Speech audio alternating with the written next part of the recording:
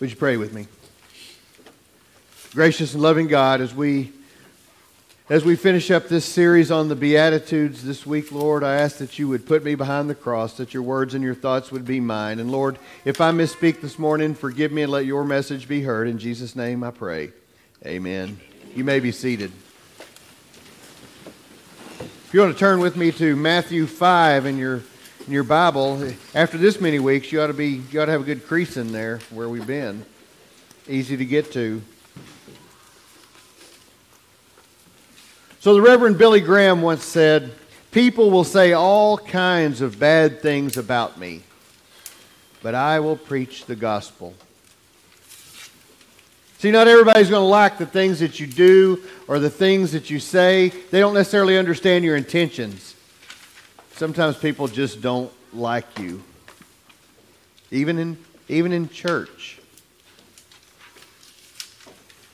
I don't think I really had anybody that didn't like me when I was on a Bluebell truck. I just want to throw that out there. I think everybody liked me. It wasn't until I came to the church that I found people that didn't like me. But anyway, so I'm not going to tell you what appointment it was, but it was a previous appointment, and I had. There was a Sunday morning that a lady came and she said, "I'm having some serious financial struggles. I'm going to lose my house." And so I said, "You know what? I will put it out to the church and see if there's a way that we can help you." And she said, "Please don't say my name. I'm so ashamed." And I said, "There's no reason to be ashamed, but I won't." And so I got up at the pulpit on Sunday morning. I said, "Here's the deal. One of our own is in need. We need about $2,500 to get her square with her home. And if you want to give, put it in the offering plate and put house or house payment or whatever on it. But just know up front, I will not give you her name. I will never tell you who it is." And I said, "No matter how much you ask, I won't tell you. So if you don't trust me to make sure the money goes to the right place, don't give. But if you do trust me, don't ask."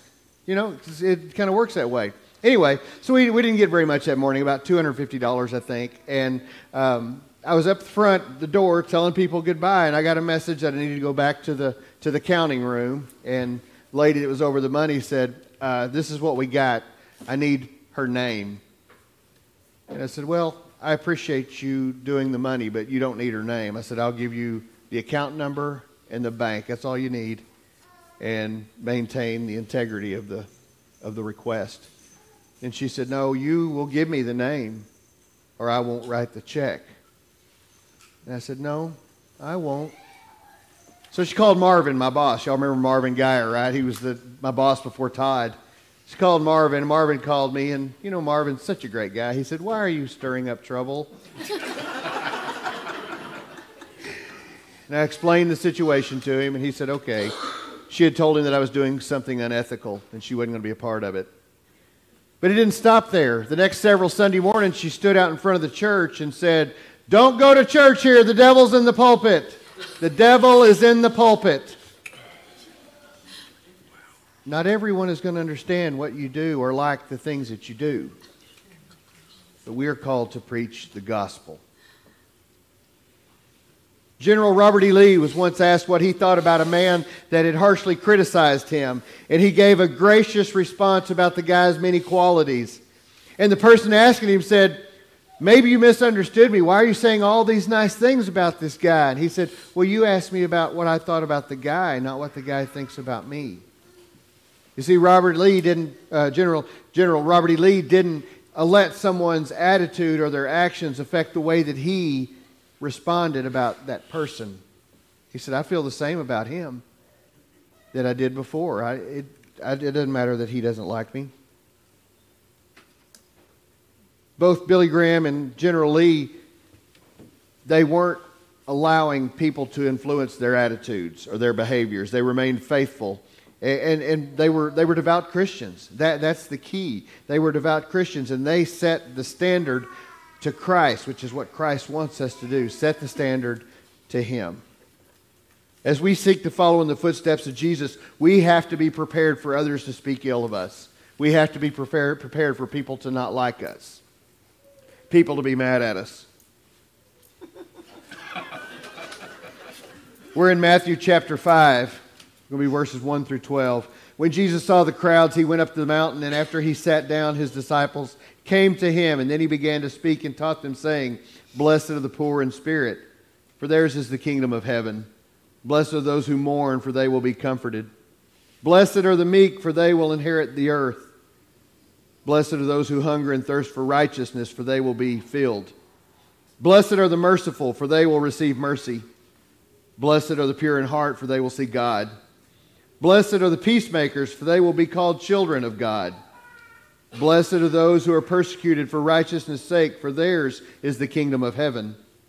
And blessed are you when people revile you and persecute you and utter all kinds of evil against you falsely on my account. Rejoice, there's that word, rejoice and be glad, for your reward is great in heaven. For in the same way they persecuted the prophets who were before you. This is the word of God for the people of God. Thanks be to God. So we're talking about blessed are you when people revile you and persecute you. See, today we rejoice. The word revile means to abuse or insult or mistreat. And when Christ was here on earth, we all know that he was abused and mistreated. They cursed his name. They talked bad about him. But Jesus told us before he left, he said ahead of time, if you follow me, take up your cross and follow me. He said to do that. And then he said, but you're going to get beaten up. That's the way it works. People are going to beat you up because you're not of this world. You're of another, a heavenly realm. And you are not going to be liked. You're not going to be the cool kids. You might as well let that thought go. They're going to be mean to you, just like they were mean to me, just like they were mean to the prophets before me. But Jesus was trying to get our hearts and our minds prepared for that time. If we're being treated badly in the world, it's because they don't understand that we are not like them. Remember that standard. If we set our standard with Jesus Christ, people are going to wonder, who are these folks? What are they really thinking? What are they all about? Because it doesn't make sense. If we do, just like we talked to the kids about, we rejoice and give thanks to God when we're happy and when we're sad and when we're mad and when we doubt. If we do all that, people are going to be going, what are you doing? Nothing good happened to you today. What do you got to be thankful for? But that's what we're called to do. You ever had the opportunity to meet somebody new and somehow they just seem to love you at the beginning? I mean, they think you're a great guy at the beginning, but over time they decide they don't like you. Anybody ever had that happen?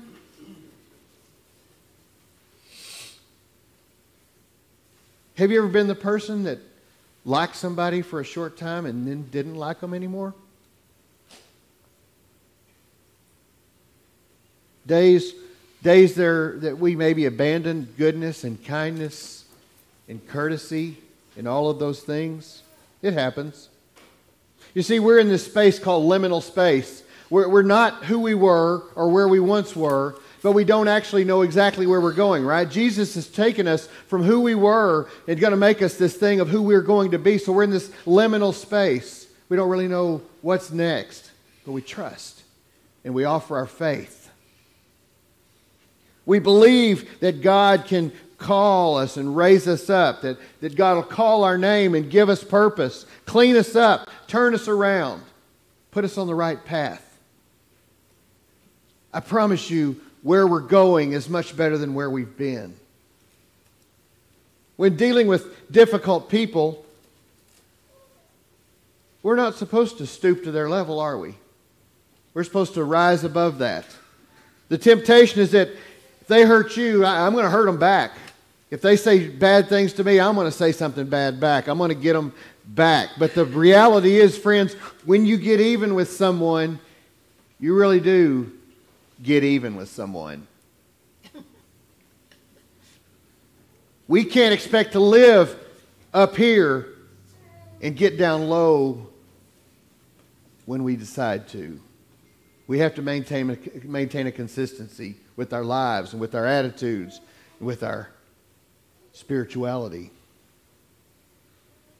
You won't feel better if you get even anyway. That's why there's so many people walking around the world miserable today. They think that they can make up for it with anger and hostility and hatred. But that's not it. It just makes us no better than they are. Now let me say this about being a Christian. When I say that we are not set above, I talk about setting our standard higher and being higher and doing higher things. That does not mean that we are better than anybody else. We're not set above anyone, but we are set apart. We're set apart for a great work. We don't compromise our principles or our morals. We keep honoring that.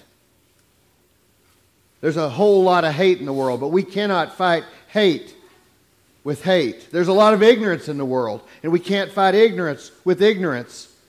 So much violence in the world, and we can't fight violence with violence.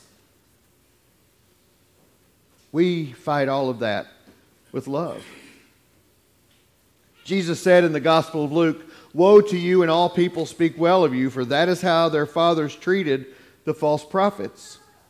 But I tell you who hear me, love your enemies, do good to those who hate you, bless those who curse you, and pray for those who mistreat you." Have you ever been talking to a close friend or a spouse or something? You say, "Yeah, I met this guy, and I just don't like him. There's something about him I don't get, and I don't like him." Have you ever been the one that somebody said that about? It takes on a whole different feeling when someone's saying that about you. "I just don't like you." Oh, okay. I was giving, in another appointment, I was offering communion one Sunday. It was before, I'll just tell you, it was Van Alstyne, doesn't matter. And, but my senior pastor was gone, and I was doing communion. And it was right after I took over youth ministry. And I think I told some of y'all, my entrance into youth ministry was very, very tough. Like church splitting kind of tough thing. And I was down there serving communion, and this one lady, she was so mad at me. She was at the back, and she finally came down when everyone else was done, and I went to take the bread, and she said, "Oh, no, I don't want your communion. I don't want to see your face. I don't want to hear your voice. I don't want to be in your room with you. I hate you." This is in front of the church. I was like right down here. And all I could think of to say was, "Gosh, I hope you feel better. I hope you feel better." I mean, I didn't know what to say. We can't fight hate with hate. We can't fight hostility with hostility. People are going to not like you. That's just the bottom line. People are going to not like you. Try to shrug it off and give thanks to God. But when we don't like people, when we decide we don't like them without knowing them, that's generally what it is. We just don't know them. If we took time to get to know them, maybe that would help. So I used to, when I lived in Nocona, I would walk. That was my thing in the afternoon. I was walking 4 or 6 miles a day. So I think, if I remember right, it takes about 15 minutes to walk a mile.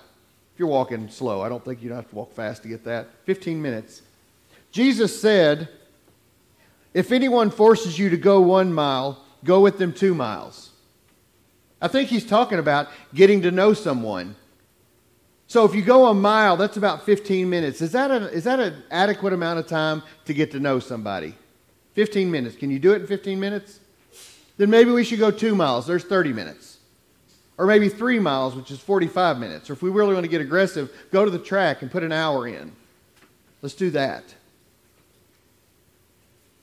Can we really get to know someone in a short amount of time? We're going to put the time in, friends, to meet people and to make acquaintances and to get to know someone. You got to sit down with people and get to know them. You got to invite them to dinner. You got to go out and eat with them. Maybe sit down and have coffee, fish with them, whatever you want to do. But you're going to have to take time. You can't just decide, "I just met you and I don't like you." That's not the standard. We will have opportunities to choose what to do and what is right. The opportunities to show kindness and mercy. And showing kindness and mercy is not dependent on what you get from other people. That's our standard. We offer that anyway. That's free. That just comes free. God didn't call us to compare our life to someone else's. God calls us to compare our life to the life of Christ and to emulate that life. That's where this impact in our lives comes today. How they act toward you doesn't define you. How you respond is what defines you. Here's a good saying. We all know this one. People who live in glass houses can't throw stones. Stop throwing rocks. That's right. If you have troubles and worries and woes and failures and weaknesses and faults. Don't cast stones at other people. Now, when you get completely clear of them, it's okay. All right? When you all have no more faults, just fling those rocks all you want to. That's right. Fling those rocks. Realizing your own weaknesses and faults and failures. And if I love my enemies, God is going to love me.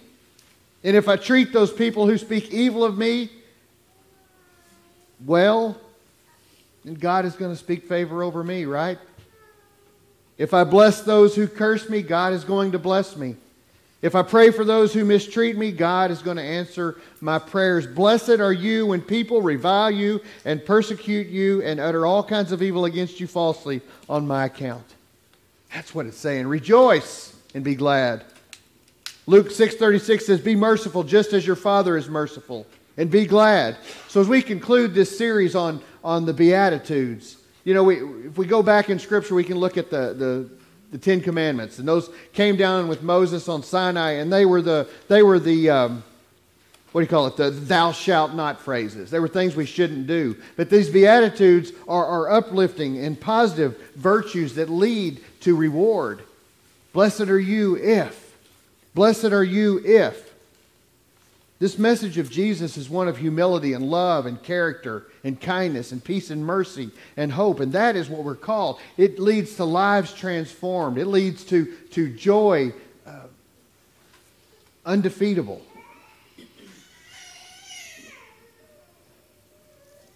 That's a happy sound, isn't it? It's driving her crazy, but it's not driving us crazy. Jesus gives us guidance to a way of life that only gets better. Share that. Blessed are you. In the name of the Father and Son and Holy Spirit. Amen.